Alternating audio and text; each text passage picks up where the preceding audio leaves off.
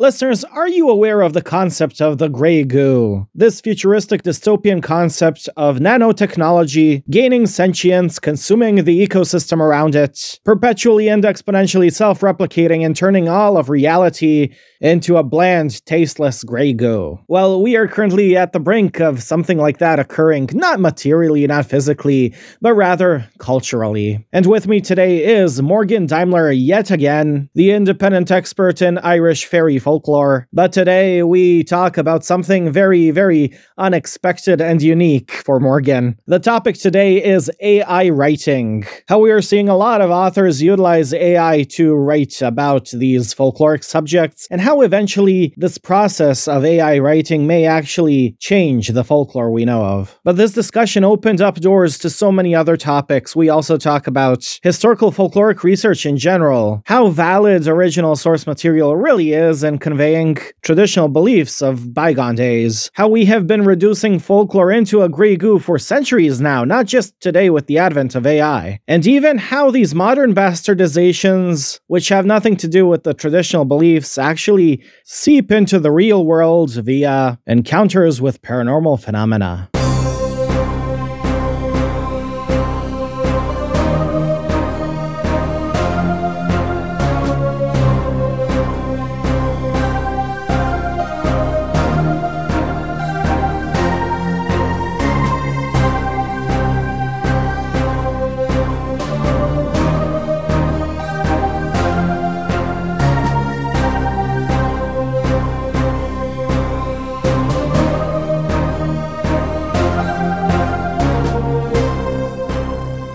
Okay, Morgan, so welcome back to my show. Yeah, thanks for having me back on. I have yet not put out the first episode you were on, and you are now appearing for a second time, and we're planning a third appearance as well. Yeah, there's just so many good things to talk about. Yes, and as we were talking about before recording, maybe my show provides you a different platform or perspective to talk about these topics. Essentially, my show is about how we use these beliefs. And today's topic is one that I think maybe people would not ask you very often, but I was very perplexed when I heard you, or rather saw you tweet about it. So we're talking today about AI writing. Yep. I mean, it is sort of a new topic to be considering. It hasn't been around for a really long time. So I don't think a lot of people have stopped and considered the wider impact of it. Yes. And I do realize, I heard you on a few podcasts say that spite is a driving force for you. I'm thinking I'm providing you a platform where you can just rant on how much you hate AI writing and its implications. And it's not just, hate like from the perspective of, oh, I'm an author and these people are, doing nothing and selling books that are crappy, but just the implications of how this may influence folklore, do a retcon of the folklore, which I find very interesting. Yeah, I mean, I probably it is bordering on hatred at this point, but I prefer to say I don't hate AI as a concept. I think that it's a tool that can have its uses. I think that part of the problem we're in at the moment is that it's so new and it's so unknown that we really have no structure for its use. And so that's why we're seeing issues with the artists and the copyrighted material and books that are coming out that are being AI written. And, the AI is very, very good, but it doesn't know how to cite sources properly. It's not always truthful. It'll put out information that's wrong with a citation that's wrong. And I think those are all things that we kind of have to figure out before we really get to the value of it. So essentially, it's no better than the standard author. I mean, there's definitely some questionable material out there for sure. Yes. Okay, so I wanted to ask you, how long has this been going on? When did you first start noticing people using AI to write whole books? So the AI writing, I've been aware of it for a little while. The first AI written novel, I believe, came out 2 years ago, something in that range. So it's been around a little under the radar that, not as many people are aware that it's there. I had noticed with some pagan focused books that had come out late last year, November, December, that they seemed to be AI written. Of course, there's also the issue with content farming, which is sort of like a very low level kind of ghostwriting that happens. But you can usually tell when it's AI because, at least at this point, the material doesn't have a lot of flow. It's very disjointed and very contradictory. So, when you're dealing with something that's, say, talking about like Norse mythology, which can be contradictory by nature, but it's having these passages where in the same paragraph it's saying, Freya's parents were Odin and whoever, which Odin's not her father. And then it's saying that, her parents were actually these two giants, which is also not true. And then it's saying that her parents were herself, which just makes no sense. Even for Norse mythology. Even in mythology, there are various different stories and interpretations. Like, I talked about Medusa a few times on my show, and there are various Greek, but also various Roman interpretations of the Medusa story. And if an AI cannot, recognize the context of where all this is coming from, and that it's just variations of the same story from different cultural contexts, it uses all of it as truth and fact. Yeah. And as we were talking about a little before we started recording, AI can't differentiate between nonfiction and fiction. So again, at least at this point, the algorithm doesn't seem to be able to. So I think we also then see problems with material that's being taken from fiction and just sort of put into the nonfiction.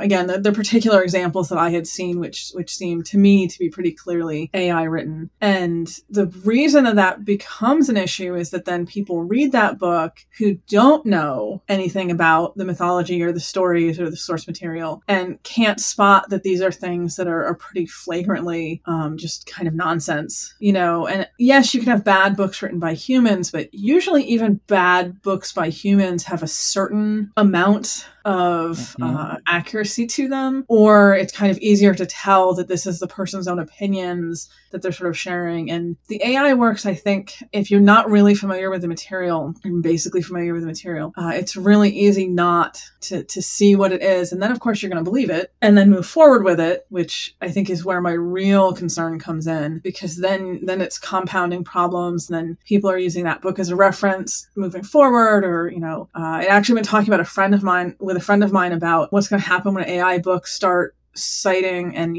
drawing from other AI written books. Oh, man. And it's just going to get like degrees of stranger. I'm also wondering what it must be to be an AI if you are using all the fiction and nonfiction in the world and thinking that that's all real. Yeah. So, it's an existential horror just living as an AI, thinking that all fiction that was ever written is a part of reality. Yeah. But I think the problem here where you say there is a mixture of fiction and nonfiction in AI writing, and then people can go on believing it, I think maybe the bigger problem there is that the nonfiction that is incorporated into this may be perceived as fiction then. Yeah, I mean, there's definitely multiple aspects, I think, to where this becomes a problem. That's definitely one of them. Also, the idea that, people who don't know better, like I said, and then move forward acting like, this is genuine. And then the other problem with the AI material is, for example, I can write fairly quickly. I probably publish 3 to 4 books a year, which is considerably higher than the average. Mm-hmm. And I'm definitely a human, for the record. I am not artificial intelligence. But when you look at the AI, they can put out so many books. It's just the sheer amount of material. Human authors can't really compete with that level of productivity, which is another way to spot when it's AI. If it's an author on Amazon that's been there for 2 or 3 years, but has like 250 books that they've published, that is definitely not one human being writing those books and putting them out. It's not possible to write at that kind of quantity. Unless you're Walter Gibson. Well, I mean, if you're Stephen King and you're writing, 10,000 words a day, even he would probably take a little while to get that many books out, for sure. There are definitely humans that can write very quickly on specific topics, but not the way that AI can do it. Yes. And of course, it's only going to get better and more not accurate necessarily in the sense of factually, but more able to pass as human writing. So in regards to the fairy lore, have you seen any AI books that present themselves as nonfiction, or is it mostly fiction? So far at this point, I've seen a good amount of fiction, and I have seen it kind of moving into the pagan book sphere. So I have seen some around Irish and more generally Celtic kind of material, which will touch on or mention fairies. I haven't so far seen one exclusively about fairies. I would almost want to, just to see what that would even look like, because the material that we have on fairies across the folklore is so ridiculously convoluted and complex and contradictory. I don't know what an AI would make of it, quite frankly.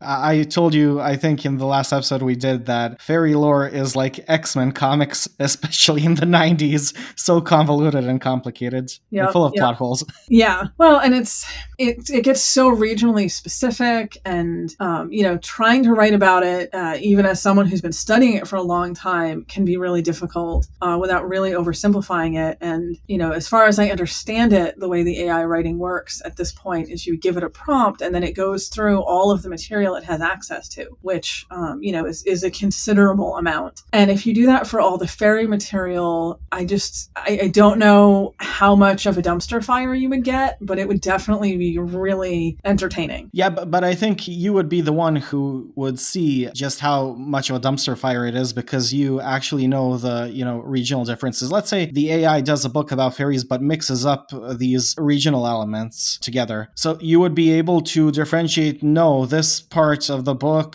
is for this region and has nothing to do with this other, part of the book. What I'm getting at is we have been doing this even without AI for centuries. We have been trying to dilute fairy lore into one all-encompassing thing without emphasizing the regional contexts. Yeah, with a stunning lack of success so far. Although I will say that the Victorian era probably had the most success, the broadest success, with kind of homogenizing fairies and also radically rewriting them. Speaking of retcon, like the modern idea of what fairies are, the little tiny winged, helpful children, garden spirit kind of fairy, which is what most people really will think of, particularly in the US, if you mention fairies. And that's wholly an invention of the Victorian era. It's not something that really existed before that. So, we definitely are constantly changing our views and our understanding of who and what fairies are. Usually, though, not so much eliminating other options and stories and older versions as just adding more to the mix. Oh, so we are essentially widening the scope of what a fairy is. Yeah, that's how I would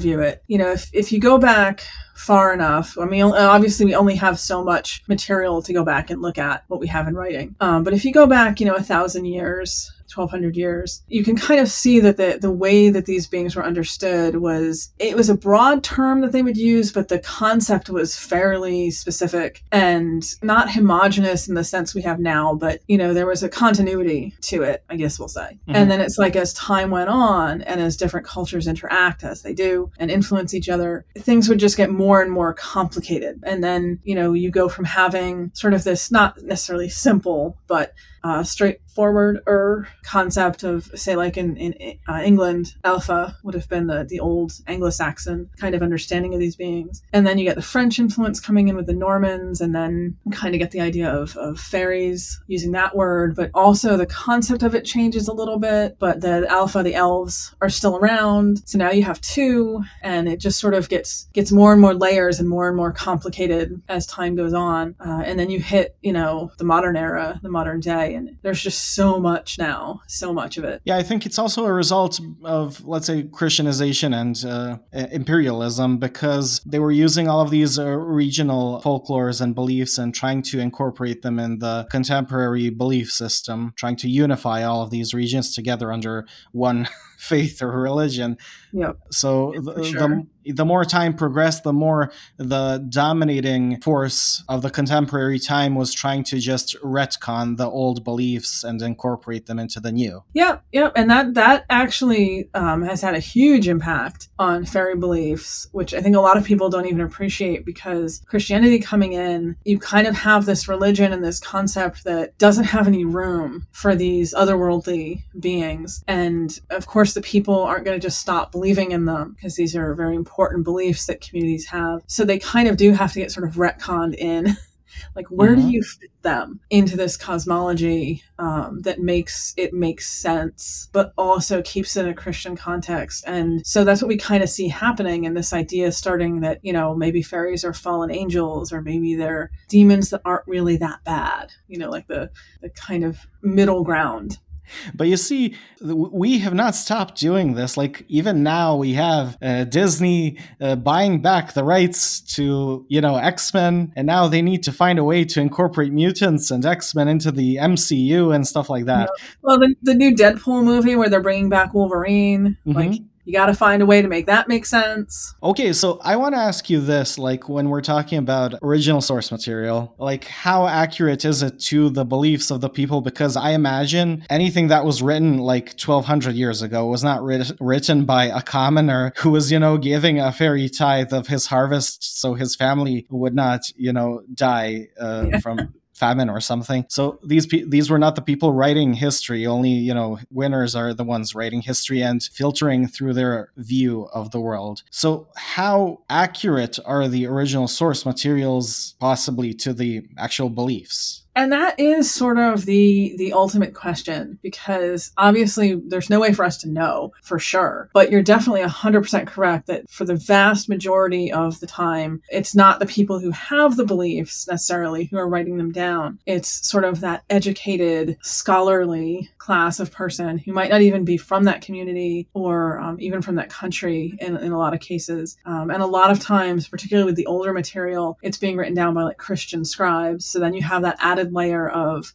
how much is that Christian filter affecting what they're writing? And, it sort of leaves us with this ultimate question of how much stock do we put in what we do have? And of course, there are people who will argue that we just shouldn't take any of it as having any real value, that we should look at all of it as kind of foreign influence, which then of course leaves us with nothing. And then, other people, and I'm sort of in this camp, that we're definitely getting some of the beliefs. They're not coming directly from the people. They're probably distorted to some degree, but it was at least an attempt to kind of record them. So, where the actual truth is in that, it's hard to say. But even if we get into like more recent history, with the Victorian era, which is when folklorists got particularly interested in recording beliefs around fairies, what they called the fairy faith. But again, these were not people who had these beliefs. These weren't people who were, generally part of these communities. These were,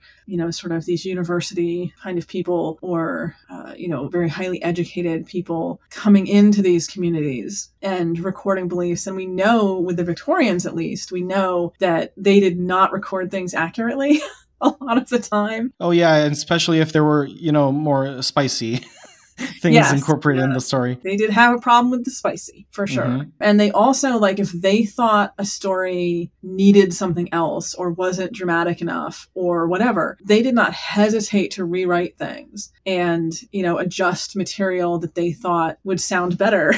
The way they wanted to tell the story. So we have all of this recorded folklore from the late 1880s, 1890s into the early 1900s that is at least half fiction, that's half the author's stories and opinions, as opposed to them actually going into these communities and just recording literally what people were saying. And that's definitely had some profound effects. One of the examples I like to give people is William Butler Yeats. I love his poetry, I will say up front, but a lot of the material he recorded and sort of put forward as like, this is Irish folklore is really just his own material. And he has a whole thing about the Lonanshi fairy lovers, and he makes them very vampiric and very much, the poet's dark muse and all of this. Yes. I think we were talking about that on the other episode too. Yes.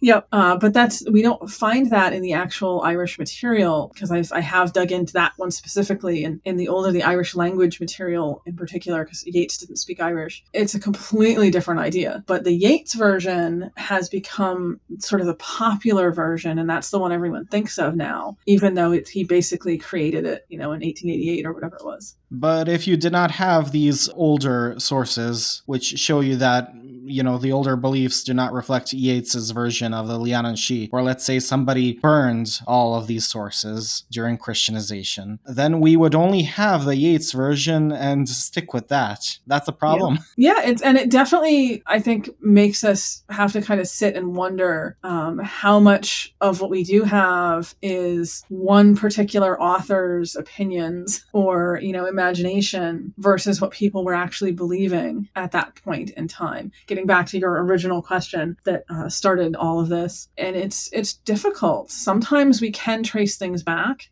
That's one of the things I've done repeatedly on social media. When I see stuff that I'm not familiar with, I'll kind of go back and trace the concept and figure out, when did this actually get started and, who put it out there. But there's a lot of things that get spread around or are taken just at face value that this is like an old, legitimate belief, that started in like 2008 or something like that. Yeah. I have kind of grown to believe this, like even in the para-weird community where I'm in, where we constantly talk about these cases of UFOs and aliens and cryptids and whatnot. And we're always reading accounts of witnesses and then saying, oh, this witness saw this. It's more like this witness is saying that they saw this. We are reading perceptions. We are not reading truth. So even like when you're looking at these original sources of fairy belief, fairy lore, you are actually studying perceptions of beliefs and not necessarily the beliefs. Yeah, it's really fascinating when you think about it. And I always sort of try to take into account a lot of the studies that they've done about eyewitness material. And, they found repeatedly that eyewitnesses tend to be really inaccurate.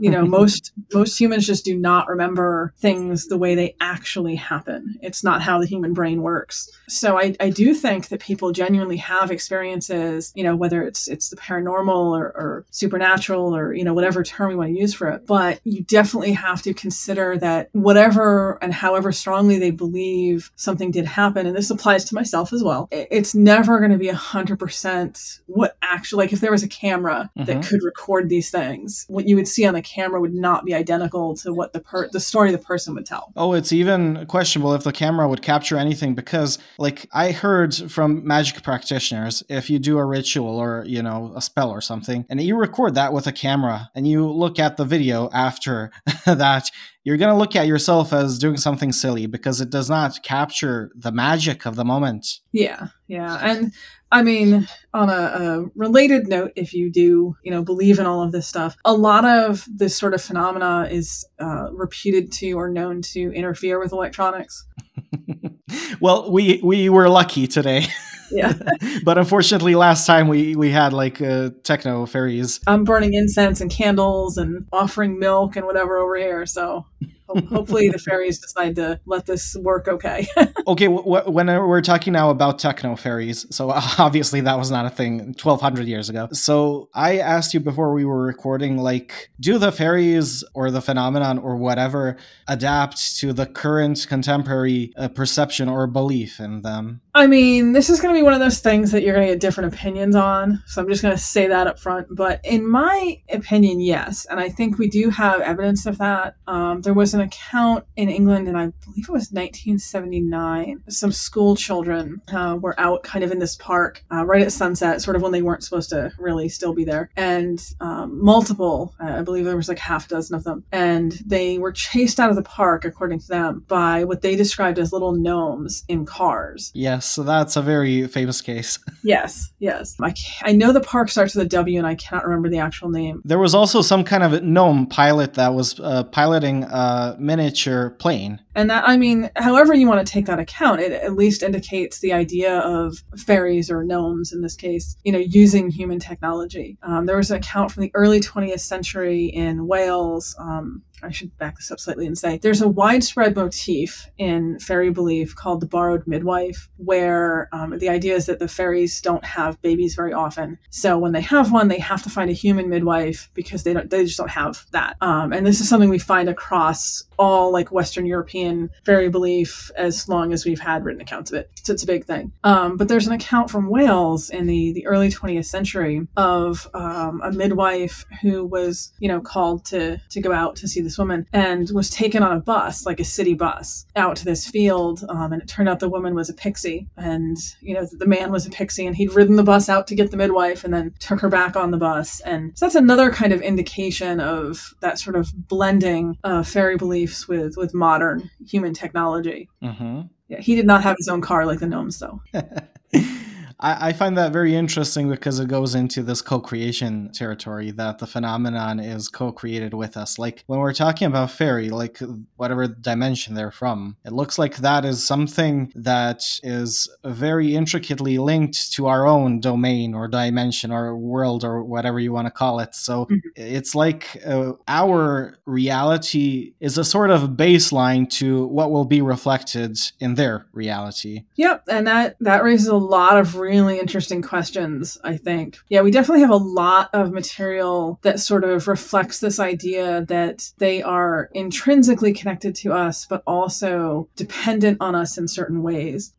Speaking of the technology, even if you go back a couple hundred years, when hand mills first became a thing where people could grind their own wheat at home and didn't have to take it to the big town mill, we have all sorts of stories about fairies borrowing those or stealing them, but borrowing them, showing up and asking, for the loan of the hand mill, because it was a new technology at that time. And it was sort of this idea that, of course, the fairies wouldn't have that, but they would want to use it. Yeah, but I perceive that as more of they want the sacrifice. They want you to forfeit something that is very important to you. Well, that too, for sure. That's definitely very on brand for them. But it's this idea that like when humans get a new technology, it takes the fairies a little while to either get it for themselves or kind of figure it out, Like we don't see the accounts of them with the cars until the 1970s. And obviously, cars had been around at that point for, 60, 70 years. I'm not going to remember when the first car was. Yeah, it would be very interesting, like in these instances where fairies are seen with vehicles, if the model of the vehicle is like considered retro for the time. I would be really fascinated to know, because that is something we find in a lot of the accounts with clothing, that what they're wearing is described as being a generation or two out of date. Mm-hmm. This is something we see a lot in Men in Black accounts. And there are whole theories that the Men in Black are Fae. I've had several people ask me now about the black-eyed children, if that would be considered Fae. And, the same thing with those stories, the ones that I've read anyway, the accounts of the black-eyed children, is that children are often described in clothes that seem out of place or old-fashioned. So yes. Now, I wanted to go back to these like original sources or historical sources that you use in your research. I want to ask you, like, the way people write about fairies in them, is it always retrospective? Like, is it always, oh, this is something that was believed in the past? That is such a great question, because it's a little bit of both. There has been a very strong trend for at least 300 years of people, particularly more educated people, writing about fairies, but in the tone of people in the past believed this, but nobody believes this today. I actually have to correct myself. That's going on 600 years, because Chaucer was one of the first ones to do that. Mm-hmm. The whole, like, people in my grandparents' day believed in this, but, nobody believes in this today. So it's sort of a running joke with people in folklore who study fairies, that the fairies are sort of always leaving but never gone. Yes. Everyone always says like, oh, nobody believes in this anymore, but yet somehow the beliefs are very persistent.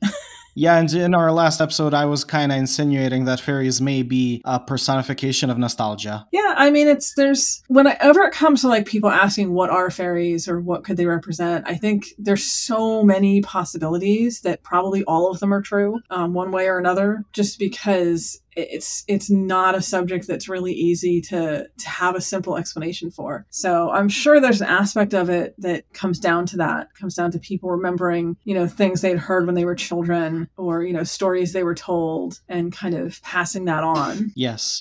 Now, these old sources, what you say, original source material, are they like poetry stories, or were they like ethnographic studies? Oh, I wish they had ethnographic studies back then. That would be awesome.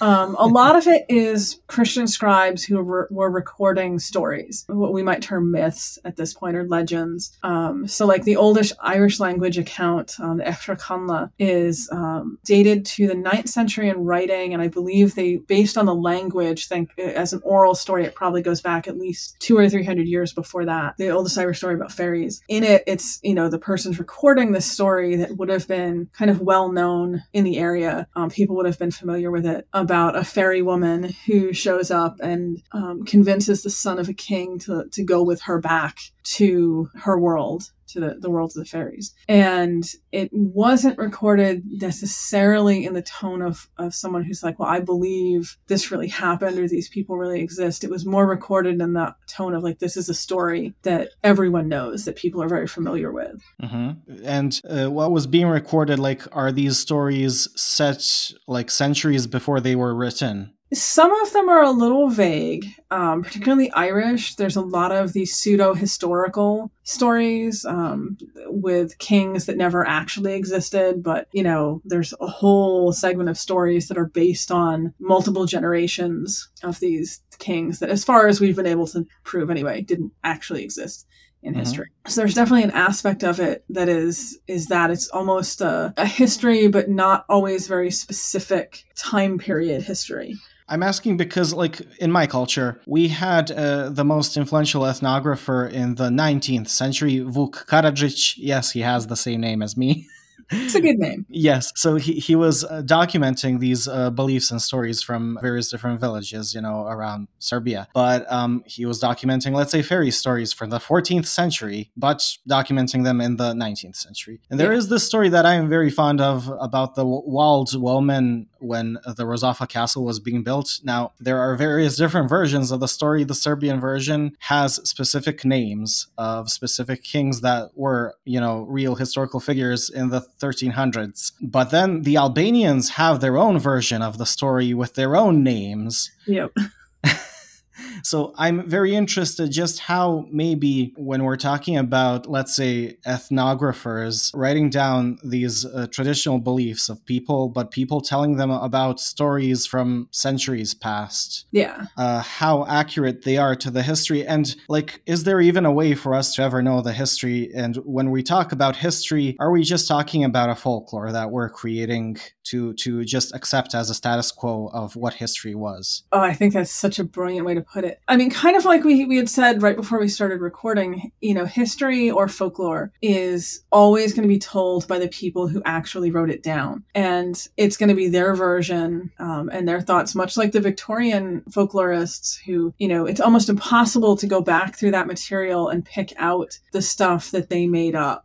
We can kind of guess with some of it if they're the only person who ever said it or recorded it. But in a lot of cases, you're dealing with someone who they were the only one who wrote about that area or that culture or whatever. And it's very hard to know, how accurate what they're writing is. I do think when we're talking about history in a more general sense that there's certain things we can corroborate with, say, archaeology or if a neighboring culture also wrote about the same event from their perspective, we can be sure, okay, that event did happen. Yes, as is this event about the Rozafa castle. Like, we have our version, the Albanians have theirs, but the historical figures are completely different, even though it's the same thing that happened. And it actually happened. There is an actual castle. Yeah. Oh, I believe it. I do think that every generation that a story gets passed down, something changes at least a little bit. And I think think the longer stuff is being passed down, even in cultures that are, very oral based and very focused on preserving their traditional stories, it's just the nature of stories. Storytellers like to add little details or to focus more on one part of a story than another. And it's sort of unavoidable, I think, that things evolve and change. And, we're talking about the Irish myths, a lot of them, because they were recorded by Christian scribes, when they're trying to date things, they date things based on the Bible, which makes it basically impossible to actually put it in a real historical context, because they're talking about, in the 50 years after the Great Flood with Noah is kind of when they're timing things, and that gets very complicated. Yes. Now, I'm going to ask you a weird question that my buddy Todd Purse loves to ponder over. So if we are now changing the folklore, let's say now we perceive fairies to be these little things with wings. If we go back into the past with a time machine, are we going to encounter fairies with wings? Is our belief currently of what the past is actually changing the past? So that is a fascinating question. I don't think unless we can invent a time machine, we would ever know for sure. Although now I would really love to try it. I will say, at least with the subject of fairies, that there seems to be a 50 to 100 year lag time for when stuff that's getting popular in fiction and popular culture starts to show up in anecdotal accounts. So like the idea with fairies with wings, that started most likely in the theater and then in artwork in the mid 1800s. I believe first 1830s might be the earliest. And then in the end of the 19th century, getting into the beginning of the 20th is when we start to see fiction. James Barrie's Peter Pan would be a notable example of the little fairies with wings. But we actually don't start finding anecdotal accounts recorded until the 1970s and 1980s. And now, of course, they're pretty common. Like you'll run into a lot of people who, will say they've had a fairy experience and will describe it as being small and having wings and flying and all that. It's enough at this point that you get a lot of people posting photos of bugs saying, I caught this fairy on camera, because it's just so ingrained now, that idea that that's what they look like and they have the wings and they're little and all that. But there's definitely this sort of perceptible lag for when it kind of hits pop culture and fiction and artwork versus when we start seeing people having those experiences. So I would actually be really curious if we had a time machine. Now we have to invent one. So I'm pondering now, like while you're talking about this, about the relationship between pop culture and then these anecdotal experiences and accounts. Let's say how the pop culture is our output, but then the anecdotal accounts are a form of our input. Oh man, sorry. My brain is twisted now. Oh man, I forgot what I want to say. It's a fascinating topic. And I've actually written a little bit, and I've done a couple university presentations for conferences talking about the way that fiction is impacting belief. Anecdotal accounts get a little more complicated because I don't know that I would 100% trust everyone on social media sharing certain things, because you do get people who just, make stuff up, as opposed to someone who is, voluntarily recording something for like posterity. Yeah, but what I was going to say is how the outputs, or rather our anecdotal accounts, are kind of like our manifestation of the pop culture. So the pop culture influences our perception of the phenomenon, but then we manifest the phenomenon in the form of the pop cultural icons and symbols. Well, and I think that's definitely a really legitimate question. And, I can't remember if we talked about this the other episode or not, but there's sort of an ongoing debate between the ufology community and the fairy folklore community about whether aliens and alien abduction experiences are actually aliens or whether they're fairies, because the modus operandi is pretty much identical. If you look at the folklore with fairies, you have the same, missing time, distorted perceptions. It's a big list. I don't want to get totally off track with that, but pretty much all the things that we would consider hallmarks of like an alien abduction or alien experience are the same as what we would consider with fairies. You just, depending on whether you call them aliens or call them fairies, and whether it's in a sort of technological context or not in the case of fairies. Yes. Is it that our perception decides what label we put on the experience? Are they actually just two completely different types of experiences that are just very similar? Are we perceiving what we expect, or are we shaping the experience through those expectations, if that makes sense? And I want to say, like, the pop culture is just like a giant pool of these ideas and concepts. But what people experience seems to be a window towards what is sticking. Like, not all of these ideas and concepts in pop culture are going to permanently stick and completely Hopefully. change, the folklore. Yeah. And I think that's always been the case, that, there's always sort of a natural filtering process that happens. It's just, I think social media, because it gets material out to a really wide audience, does complicate the picture a little bit because things spread much more quickly, which is also why modern fiction has such a strong impact, because, it's not like it used to be 100 years ago. There's a lot out there on the market, and it's fairly easy to access for a lot of people. And then that kind of changes the direction people go in with their beliefs and what they believe about these beings. So essentially, capitalism is a huge force that is influencing the shaping of folklore.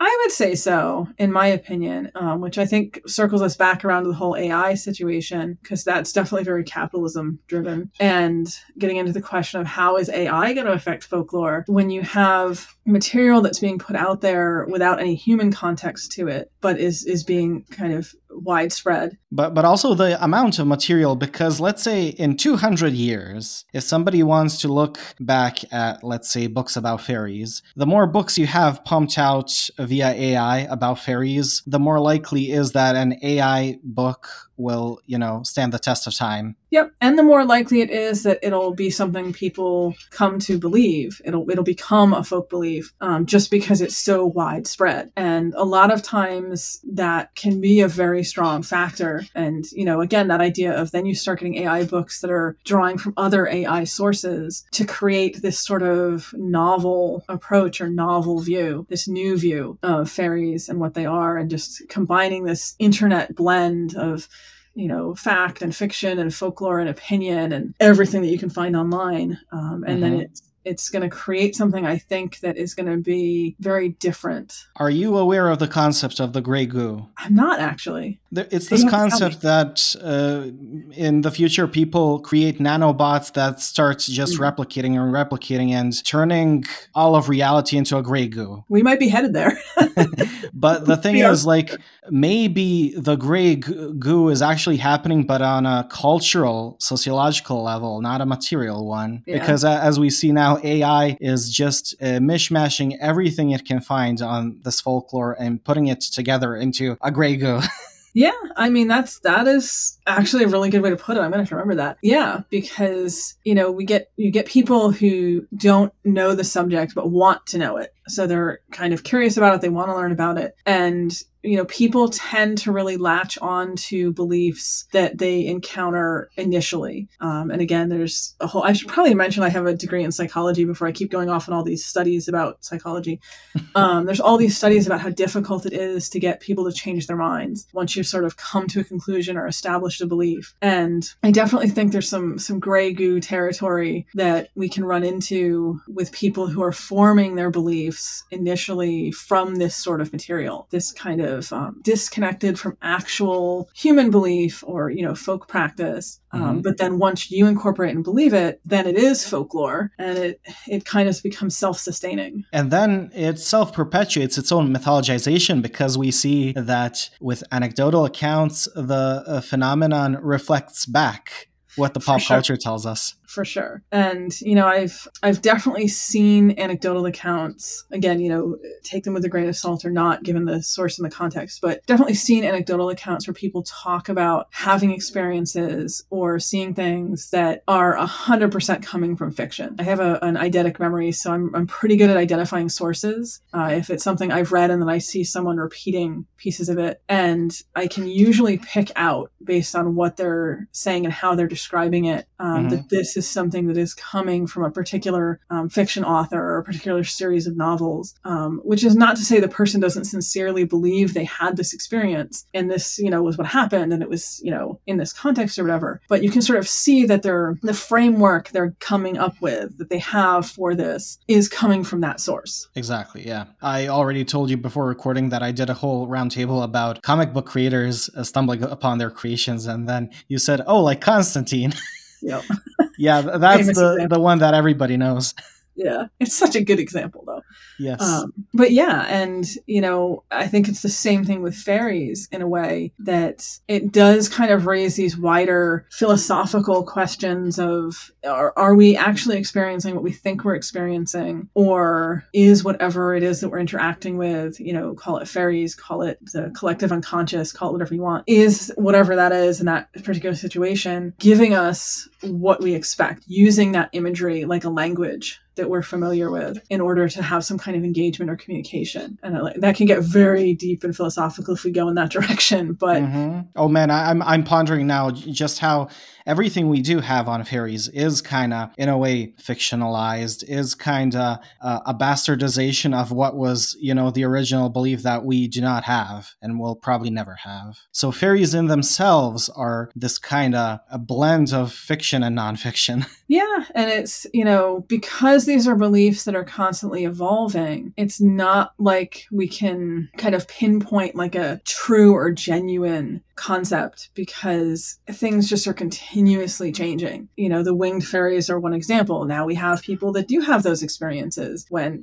historically that was not true. Doesn't mean that what's happening now isn't true and genuine, but it means that it's a sign of the way that popular culture has influenced things and moved things in a different direction. There's a particular type of so-called, I'm doing air quotes, Irish fairy called the Banti, which it just means housekeeper or woman of the house, but you'll find it all over online listed as the Irish equivalent of a house spirit, or like the Irish equivalent of a Scottish brownie. And it didn't exist 25 years ago. It was kind of co-created by a couple different authors working off of each other's material over the space of like 5 or 6 years, and then put online in the early 21st century, and it's just kind of exploded from there. But now it's a genuine belief. People really do believe this exists. I've seen people talking about, believing that they have this spirit in their house.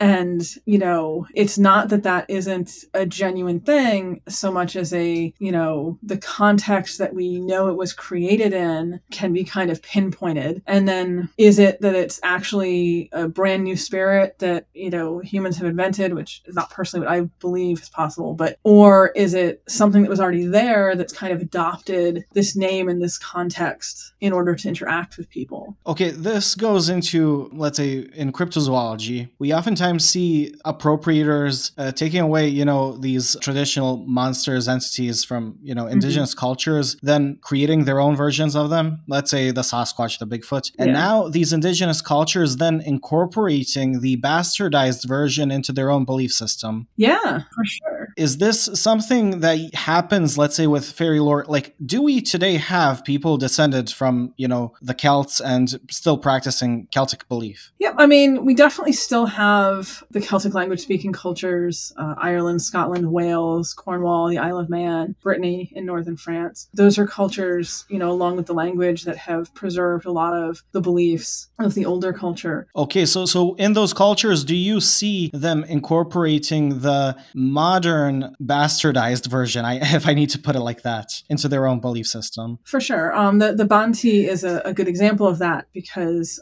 I know that is something that has now spread to Ireland, ironically, because it was allegedly an Irish being that was actually created outside of Ireland, but has now kind of been imported in and is becoming genuine belief. The Scottish fairy courts, the Seelie and the Unseelie, which was originally a very localized kind of belief, has now become this sort of universal concept that you'll find in pretty much any fiction. And I was in Ireland in 2016 at a heritage center, which was, they had an area with like a Iron Age house and reenactors. And one of the reenactors is telling a story, which is a very old Irish myth. But when he's telling the story, instead of saying, there's this ferryman who he ends up turning this woman into a deer, is what happens in the story. But he specifically said this man was a fairy of the Unseelie court, which is not at all an Irish concept and not something you generally find in Irish belief or folklore, but it's clearly something that's kind of being incorporated in that case, and then presented as genuine. This was presented as like, this is a very old story. Yeah, but like if you hear an entity telling you that, and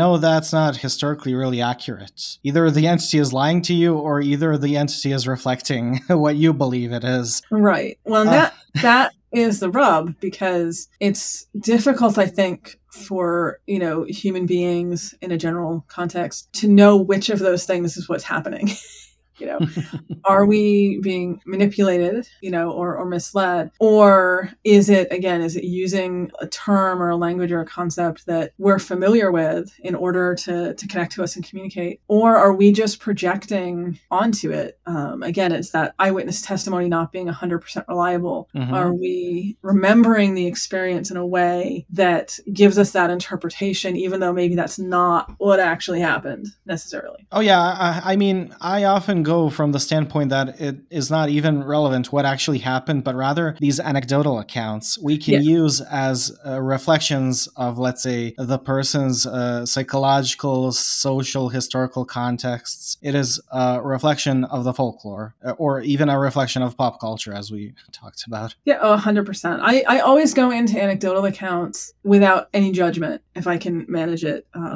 This is what the person is saying. This is their belief about what happened. It's their eyewitness testimony, if you will. And it's not for me to try to dissect that or decide which parts are true and which parts aren't. I just sort of take it like, okay, this is the anecdotal account. This is their version of what happened. And there's a lot of value, I think, in looking at it that way. Not necessarily just their own version, but also I see it as kind of a cultural Freudian slip.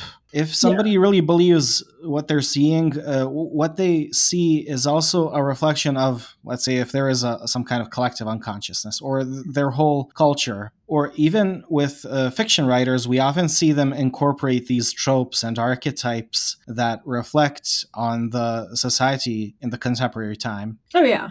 And I think a lot of times, even with the fairy material and those sort of anecdotal accounts, we're getting to some degree, at least, the language that is used to tell the story is coming from that person's background and, their familiarity with the subject or, stories that they grew up on, that all sort of provides their context for them. And I think that is something that also feeds back into itself, because then that anecdotal account gets shared around and told to other people and becomes folklore. Mm-hmm. A self-perpetuating mythology. Yep. And then that's going to influence other people who have heard it or are familiar with it. And it definitely makes things really interesting, for sure. Wow. So knowing all of this, who knows what will happen in the future if we have more and more AI written books and how that will shape our own perception of reality. Yeah, I don't think people realize how profoundly our perception of reality is influenced by stories. Whether that's anecdotal account stories, nonfiction stories, I guess we could say, or fiction, straight up fiction.